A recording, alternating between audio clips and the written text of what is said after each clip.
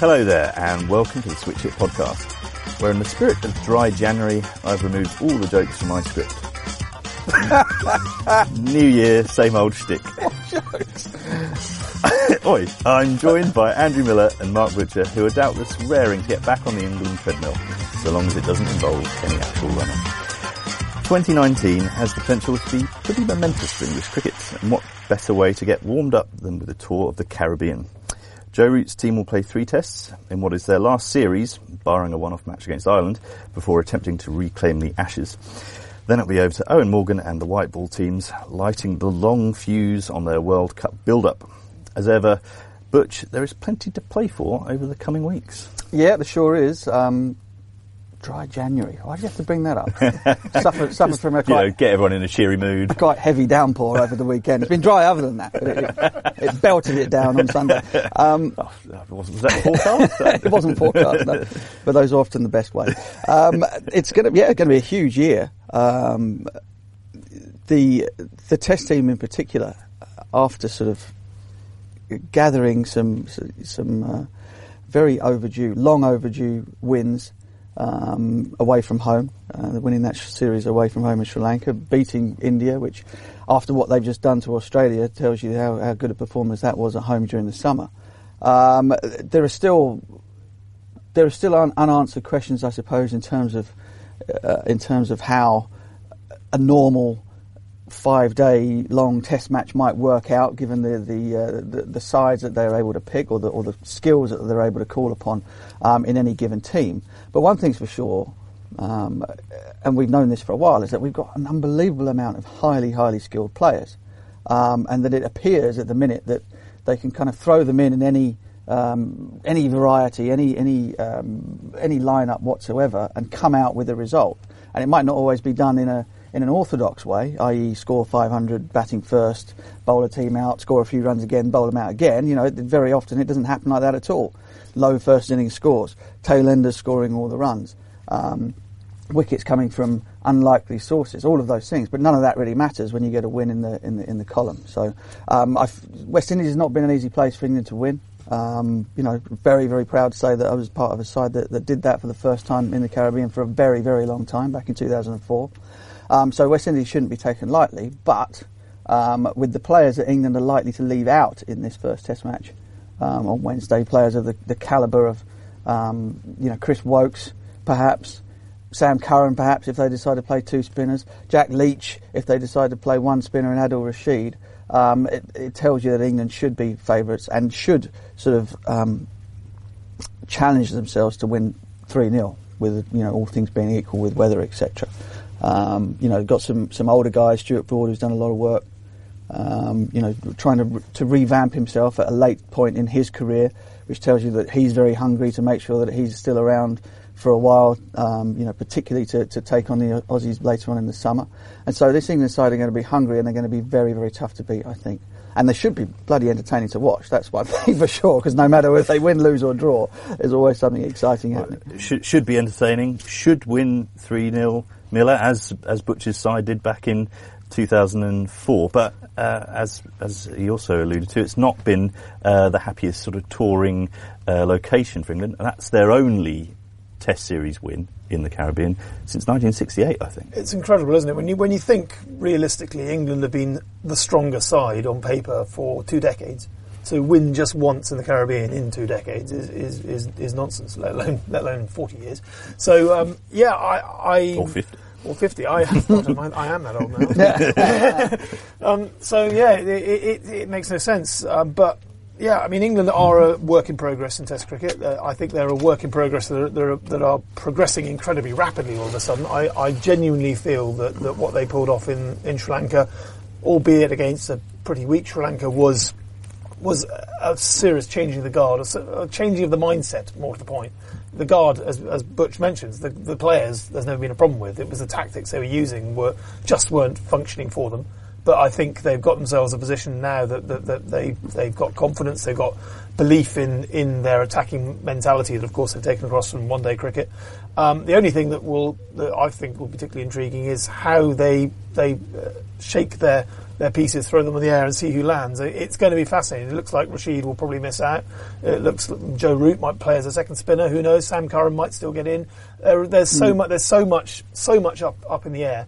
One thing we can probably say is that Broad and Anderson will be reunited, although, as mentioned before, Broad is still a guy who's perhaps not on the outside looking in, but perhaps being squeezed to the margins by the sheer volume of alternative options in this new look.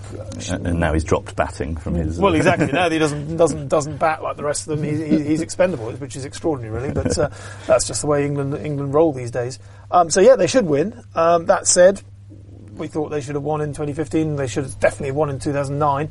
They found ways to screw it up. And the one thing you can say about West Indies is they never lack for incentive to beat England. Obviously, it was Colin Graves' mediocre comment 4 years ago that threw them off kilter and led to that 1-1 fight back. Some of the players that played a part in that are back this time. Darren Bravo, for instance, you can't pin all the hopes on Darren Bravo. He's not exactly Brian Lara come back to the fold, but he's a proven test performer with an average of 40, and he was the guy who scored the vital runs that squared the series last time around. And with guys like Craig Brathwaite at the top of the innings and Shai Hope, these guys who obviously gave us a hell of a beating at Headingley only last year. So there's reason to believe that West Indies can pull something out of the hat, and they've got some quick bowlers too. But all things considered, it ought to be an England victory. Well, I'll tell you what I'd like to see from the West Indies. They've got Shimron Hetmyer, I think, is a really exciting player, left-hander, smashes it, plays spin unbelievably well, but has got a real sort of a game head on him as well. He's not one of these guys who's who is all sort of flair and big shots and doesn't really, doesn't know how to read a situation. So he's a terrific young player. O'Shane Thomas, big Jamaican, very, very quick. I'd love to see him play. Because I don't think the West Indies don't stand to lose anything by throwing in some of these young guys who are exciting in a series they're expected to lose. I'd be very, very surprised if anybody in the Caribbean at the moment expects the West Indies to win this 3-match series against England. And under those circumstances, if you've got guys waiting in the wings who are extraordinary, 90 mile an hour, 6'7", whatever O'Shane Thomas is, nobody wants to bat against that. So, I'd love to see him in the side. But yeah, the West Indies will be a stronger batting lineup, I think, than we may have seen from them the last time we played them. In totality, that is, with Bravo back and Hetmyer in at 6 and Shai Hope looking as good a player as he always is threatened to be. Was it a few selections, questions for both teams?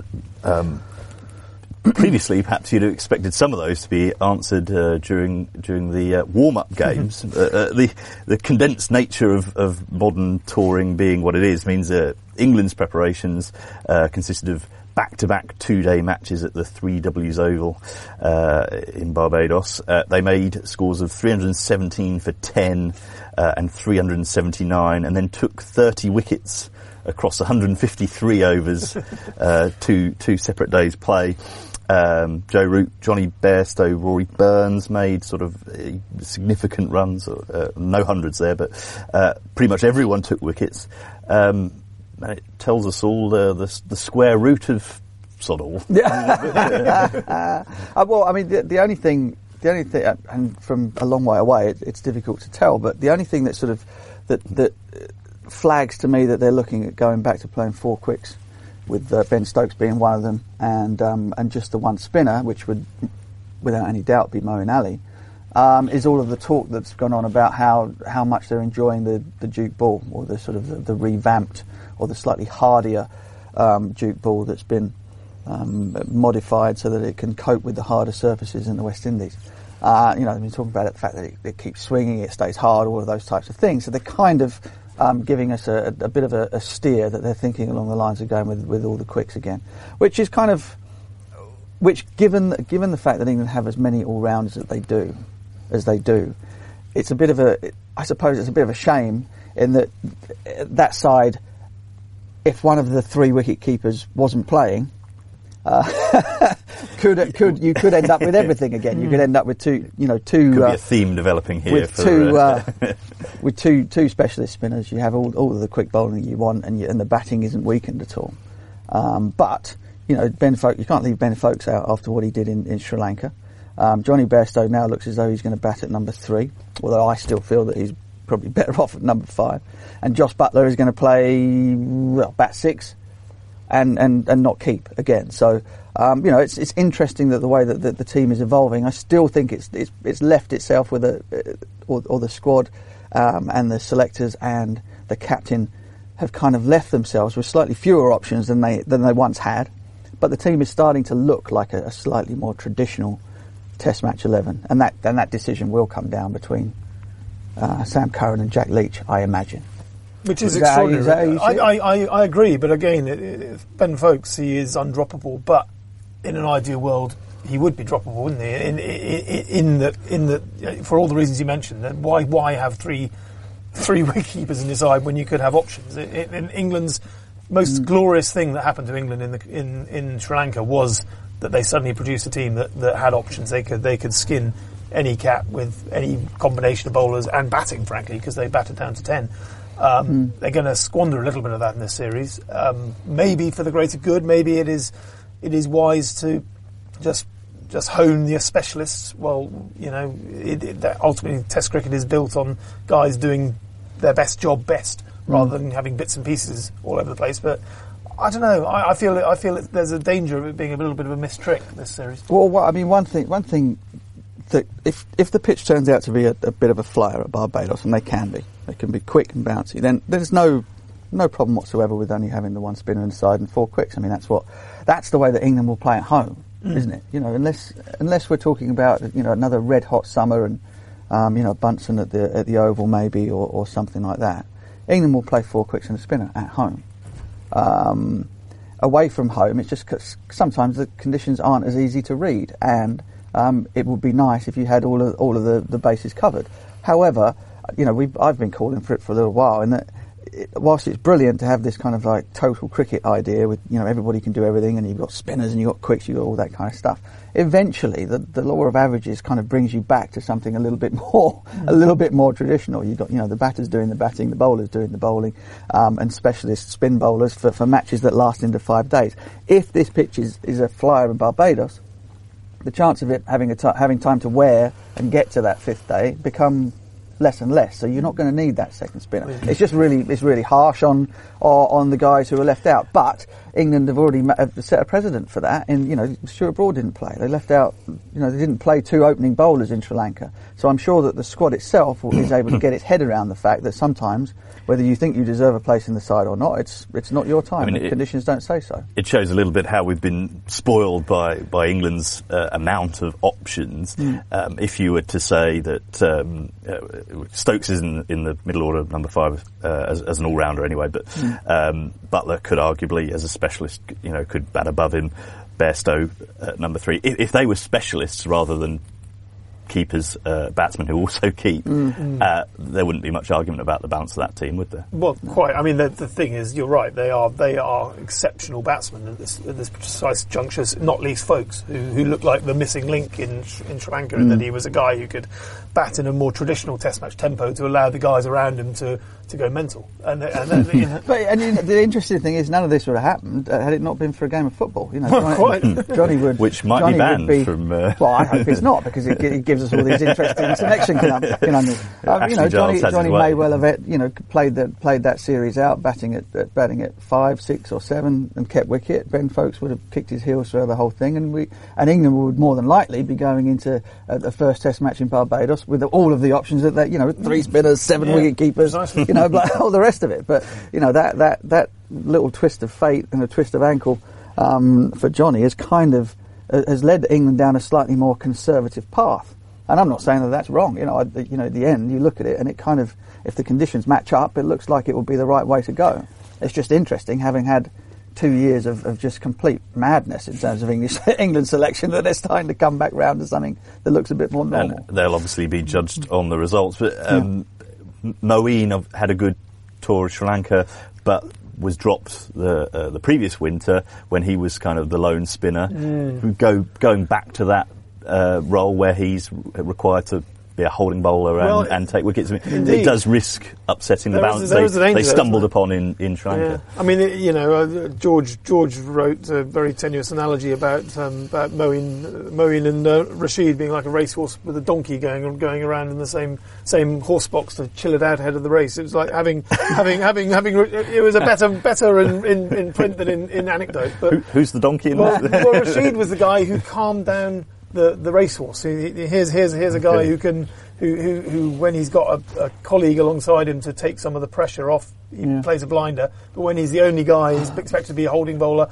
attacking bowler. He ends up being neither one thing nor the other. And the irony of that is, I've never seen a bowling racehorse. I did see a racing donkey actually in the back of Kamar Ahmed's tuk-tuk the other day. Or a donkey that can bowl a googly.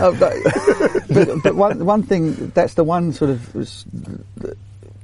point about that 11 that gives me a cause for a sharp intake of breath, because if the test match does go to a point where the spin bowler becomes incredibly important, or need Moeen Ali to hold, then by far England's best all-round spin bowler to be able to do both jobs over the course of a 5 test match innings would be Jack Leach.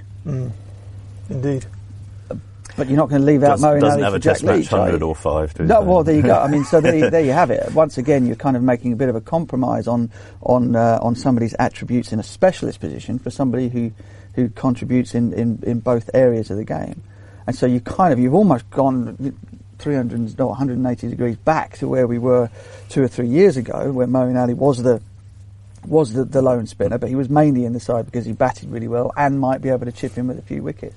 So he's potentially, he's kind of a guy for whom he needs to prove to us and to himself and to everybody else that given the conditions whereby he is the lone spinner, that he is the guy who's best to do that. Because if he's not, then England might have to think very carefully about sort of substituting his runs.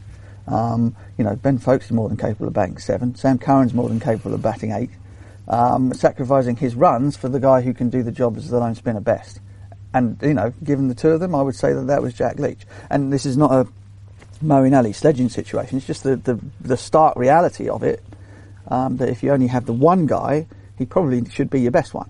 And moreover, if you only have one spinner and only 4 seamers as opposed to 5, that also puts pressure on the seamers. If you don't have the spinner gets hit out of the attack, you're going to end up leaning on Jimmy Anderson to provide the holding role, which takes out his incisive attacking edge. So there are knock-on effects from England going back to tradition.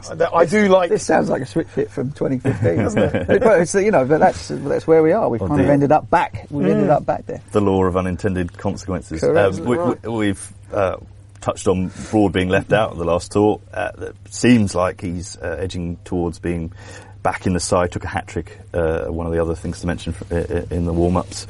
Him and Anderson, they're closing in on a combined landmark of 1,000 test wickets away. But yet Broad could lose the new ball. They were talking about that. If Sam Curran gets a chance to swing it up front. They tried that back in New Zealand last year, didn't they? They took the new ball off him, and that didn't last long. After England were 58 all out, they thought revert back to basics. But clearly they've got to have a succession plan at some stage. I mean, you can't rely on these two growing old together and then disappearing at the same time. And then now where do we look? I mean, you got Ollie Stone's gone lame. England don't have an obvious next cab off the rank. Chris Wokes, theoretically, but he can't get the side at the moment. So, it's difficult. There's no obvious replacement for those two. So, a gradual easing out of reliance on either one or the other is probably sensible, if not ideal for the foreseeable. There's probably an argument, Butch, that Curran, given his skills, the new ball, swinging it a bit, that's a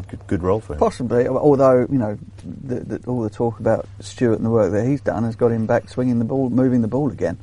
I don't know. I mean, I'm guessing that at some point during the 3 test matches they'll mix it around a little bit. I don't think that it should be set in stone, but I'd be very surprised if Anderson and Broad didn't take the new ball, because I reckon it's going to be quick and bouncy. If it lives up to reputation and to type, And it should be a Well, quick it certainly bouncy pitch, and looks so Have you seen the I pictures saw of it, yeah. And so, and therefore, you know, they're your two wickets for 1,000, and one of them's not going to take the new ball. Good luck with that one. Don't pan to Bob Willis when you're telling them that, you know. It's a good job that Joe Root dropped those 2 catches off Broad in Colombo, because otherwise they'd have reached 1,000 with one of them off the pitch. Well, very sad moment. That would have been awful, wouldn't it? Well, that would, no sense of occasion. None at all. Obviously, Root knew, but we touched on Broad kind of working on his action, working on his run up. He's on a shorter run up now. Apparently so. Yes. He is the younger man out of the two.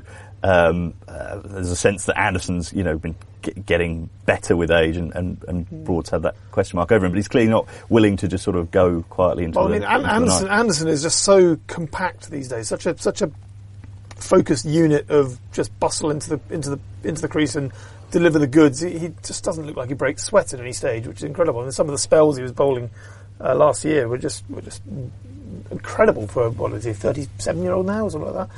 But, you know, he keeps pounding in. I mean, obviously Broad has always relied on sort of getting his knees pumping to get into his best spells. There's clearly just a little bit more effort goes into it. But yeah, he's gotten a little bit shorter, a little bit more explosive, concentrating more on his wrist position, I think.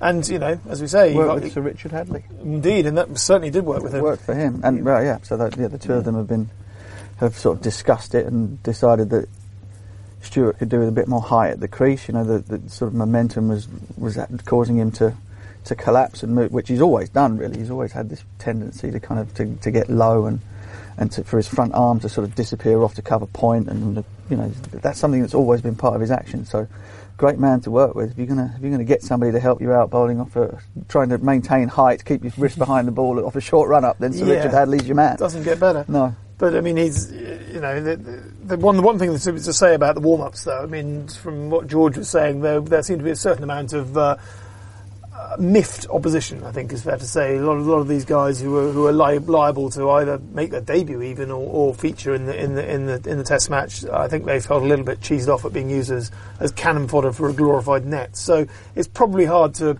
read too much into, you know, a hat-trick in one innings, and I think Curran and Broad both struck with their first balls in the second innings. So, you know, there's a lot of half-assed batting going on. I think it's fair to say.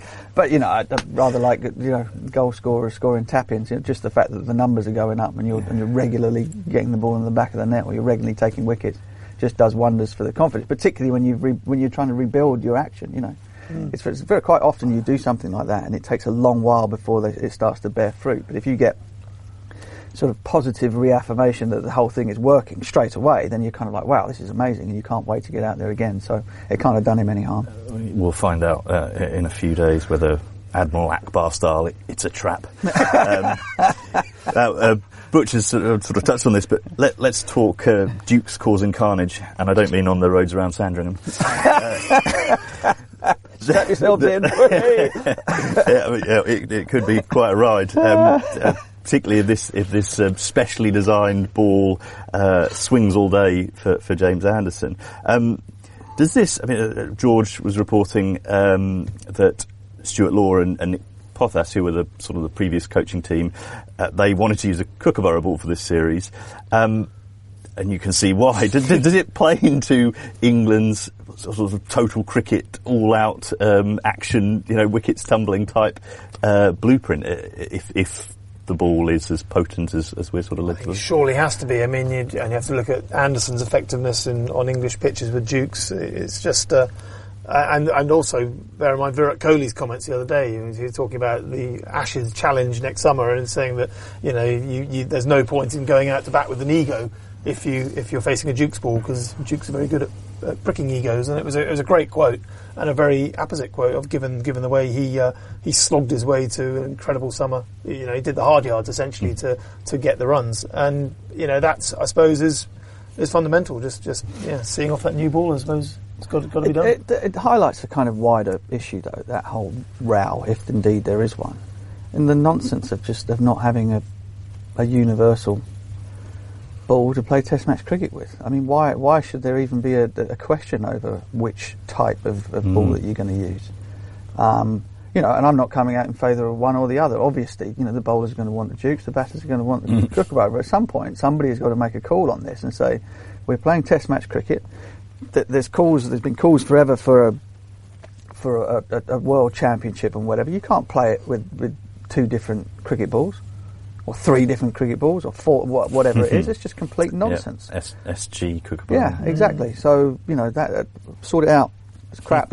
Well, he used to toss. There we go. He used to have a toss for the Dukes and the Reader in England, didn't they? Yeah, I remember that. There was, at the Oval when never used when Waqar Younis turned up, 91. Very, very quickly became apparent that he was far more dangerous with the readable reverse swung. Was easier to get reverse swinging, to get reverse swinging than Duke one was, and so we were always very keen to use a reader ball. Of course you'll choose or try to have the advantage where you can find it that suits your team. But Test match cricket, it should be the same for everybody. There shouldn't be a case where one team is helped or hindered by the ball you use. Well, at the moment, it's obviously down to the home board. Johnny Grave is the CEO of Cricket my West old Indies. Mate, yeah. Yeah, he obviously likes fast-moving, entertaining cricket. Bring the crowds in. Well, and does this point to sort of changing nature of Test match in the Caribbean, which we've long associated since obviously since the glory days of pace, but being slower, lower. At the risk of kind of bringing the ghost of George into this conversation. Yeah, absolutely. He's always welcome. I remember, again, I sort of hark back to the old days. I'm talking to my old man after day 2 or day 3 of the Sabine Bar Test match in 2004, and I've got ice packs all over me. I mean, bits. I've been smashed to pieces by Tino and Fidel on that day. And my old man said it was the best cricket he'd seen for years. I said, "Oh, thanks, Dad." Everyone leaping around and batters getting their helmets knocked off, and he said it was just absolutely brilliant, compelling to watch. And you don't get that on slow dirt heaps in Guyana and places. And so he's absolutely right. If you want to, one of the most visceral experiences of touring in the Caribbean was not only the fact that they were trying to kill you on the field, Kirtley and co. on fast, bouncy, sometimes up and down pitches, but the way that translated itself into the support. You'd be riding on the bus, you'd have everyone would know you were coming because of the police outriders and stuff on empty lanes doing about 80 miles an hour. Everyone sat in the bus like terrified. But you drive past the rum shacks, they'd know you were coming because they heard the sirens, and they'd all be outside going like this, going, "They're going to kill you," like So before you even got to the ground, it was like, Jesus, these people are serious.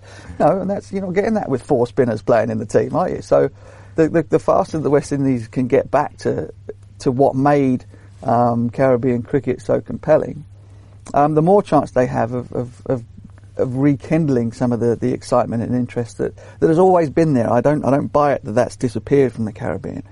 It's just become less exciting for them and less visceral, less manly, if you like, less macho. I mean, on that note, you only have to look at the crowds that turned up for the Women's World T20. I mean, there's clearly a passion for getting behind a team that's doing well. Correct. And they'll be willing to do that. And they're expecting a sellout on the first day at Kensington Oval, from the sounds of it. Well, indeed, I hope it's a sellout that includes some locals, and it's not just Brits bombarding into the holiday islands. Unlikely, though, isn't it? Yeah. Especially in Barbados. I mean, that is the one sadness of this tour, and Mike Atherton wrote a very good piece about it the other day in the Times. Was that basically they've turned their back on Trinidad, Jamaica. They've basically gone for the holiday islands to cram in as many Brits as possible. Which again, you can fully understand the economic reasons for going for sort of more boutiquey, perfect Paradise Isles rather than the sweat and hell and leather that you might get in Sabina Park. But it is a shame on that level, at least. Indeed. One stat just to finish off the discussion about balls, but the last 2 years, Test in the Caribbean, pace bowling average of 20.14. The 2 years prior to that, 28.39. So quite a drop.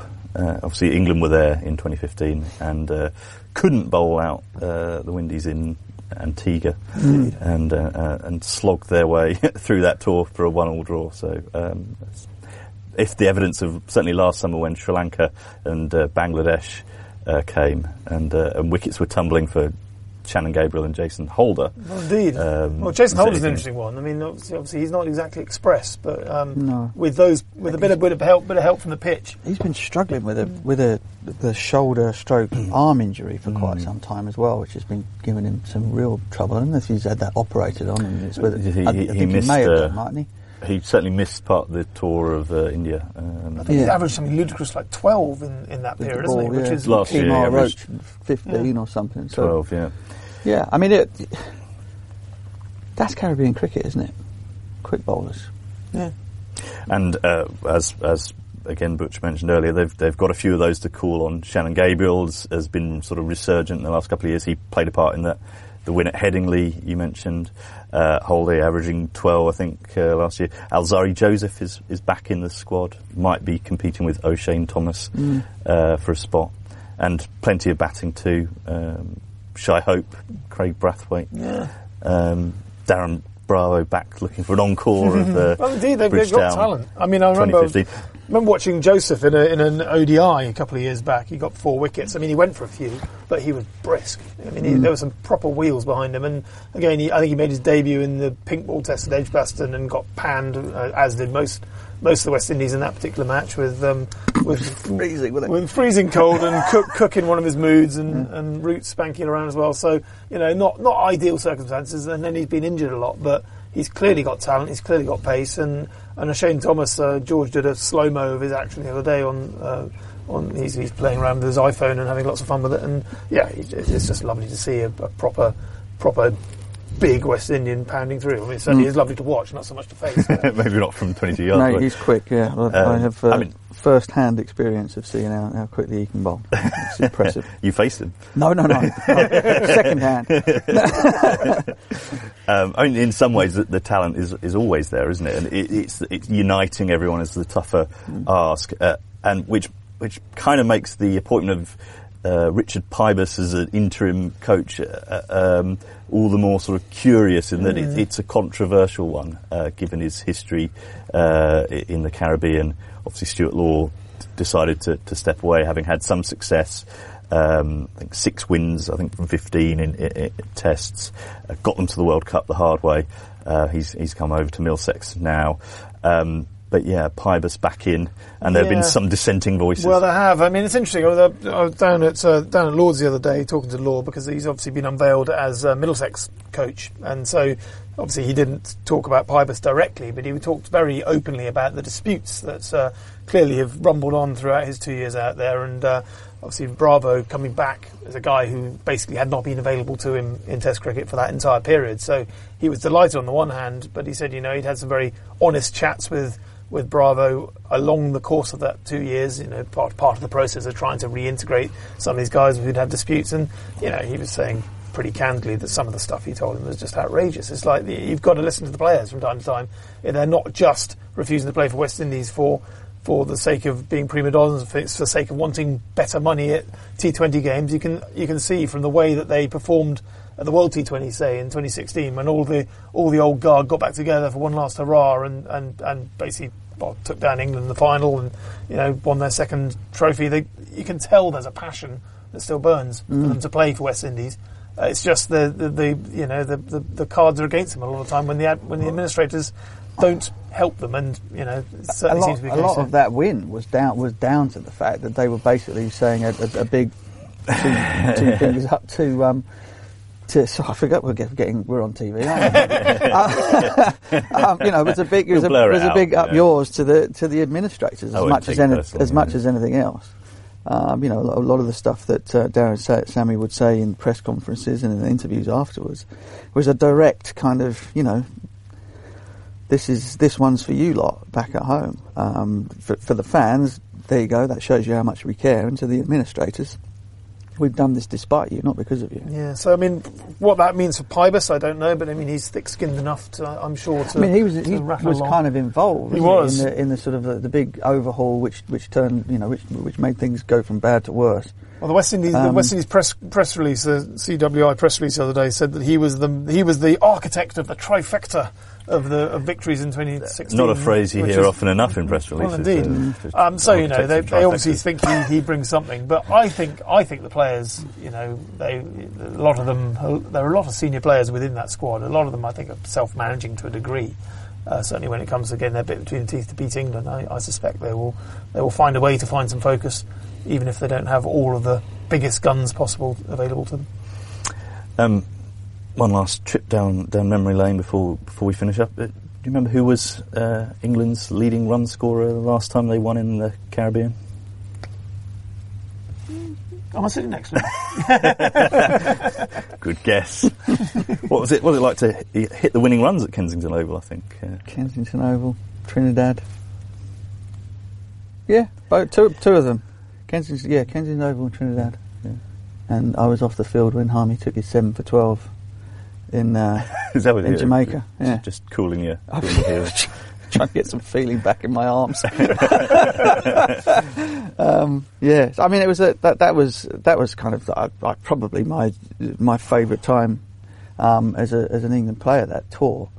Apart from watching Brian Lara score 400. No, well, even that was pretty cool. I mean, if you ever wanted a reminder of just how mortal you are with a bat in your hand, you just had to stand in the field for 2.5 days and watch him do that. He did score more runs than anyone.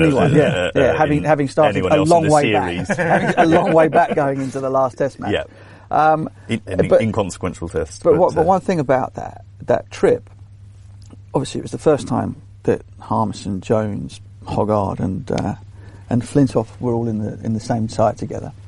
It was also kind of like the first time that Michael Vaughan was kind of properly in charge of the team. And we had, myself, who was lumped in with the veterans, which I suppose I would have been 32 then. Myself, Nasser and Thorpe, who had been through, those guys had been through it longer than I had in terms of being beaten up by the West Indies at home and away all that time. And the three of us kind of played a significant part in the win. And so it was a lot of fun. It really was. It was although it wasn't beating Ambrose and Walsh and those guys, that they gave us a real torrid time of it, particularly in the first two Test matches. Graham Thorpe, the bruises to show for it. Graham Thorpe played one of the great innings in Test matches to get us a 1-run lead at Kensington Oval, and then Hoggy took a hat trick. I mean, that Test match was awesome. He's scored 100, and the next highest score was about 15 or 20 or something. It was a brilliant night. He made 100 with the tail, basically, on an absolute flyer at Kensington Oval. It was a brilliant knock. Hoggy then takes a hat trick. Lara gets 400. Fred makes his first 100 as an England player in the last Test at Antigua. Harmy 7 for 12. There were just thousands and thousands of great moments on the trip. We had nearly a 10-day break between the Test match in Barbados and Antigua, and had won the series 3-0. So you can imagine what those 10 days looked like. And all in all, it was a fabulous time to have been involved. I mean, it's interesting. You say that how closely fought those first two Tests were. I mean, particularly Sabina Park. I mean, obviously the 7 for 12 rattle in, but you forget it was 300 plays 300 in the first innings, wasn't it? It was incredibly. Devon Smith, who you're telling me is back on the radar. Well, he was playing last year, yeah, right. and he's still playing in the regional first class. He made a brilliant 100 in the first innings at Sabina Park, which was his only Test match 100 in 40 Test matches or something. Which reminds me though of an anecdote. I won't name and shame, but one of my colleagues, obviously going into the Sunday morning of that match, locked at perfectly poised, but clearly a whole load of cricket still to be played. He thought, I'll take this morning off and go off, and he was a Man United fan, so he was going off to a rum shack to watch Man United City. I thought, I'll have a morning watching this, come back and pick up England's bowling, and City won 4-1 and Harmy took 7 for 12. He won the back. I'm a loser. But what can you do? Story, yeah. I'll tell you something else that happened at the back end of the 7 for 12, which raised more than a few eyebrows from us, but I can't imagine what it was like for the West Indies fans. Was that the game was done, and it was red stripe, wasn't it, in Jamaica? The West Indian team pretty much half of them disappeared off over into one of the stands and jumped in the red striped swimming pool with all the punters at the end of it, and they're all dancing. And we're driving off in the bus going, what? They've just been bowled out for 45 and lost the test match or something, and they're all in there going, where? Ain't no party like a Caribbean party. Absolutely. More memories will be made over the coming weeks, I'm sure. Whether Bridgetown rallies round the home side or England continue their overseas streak, imagine saying that phrase 6 months ago, we will be back to break it all down. My thanks to Butch and Miller. You've set the tone for a big year. And cheers for tuning in to the Switch It podcast on ESPN Cricket.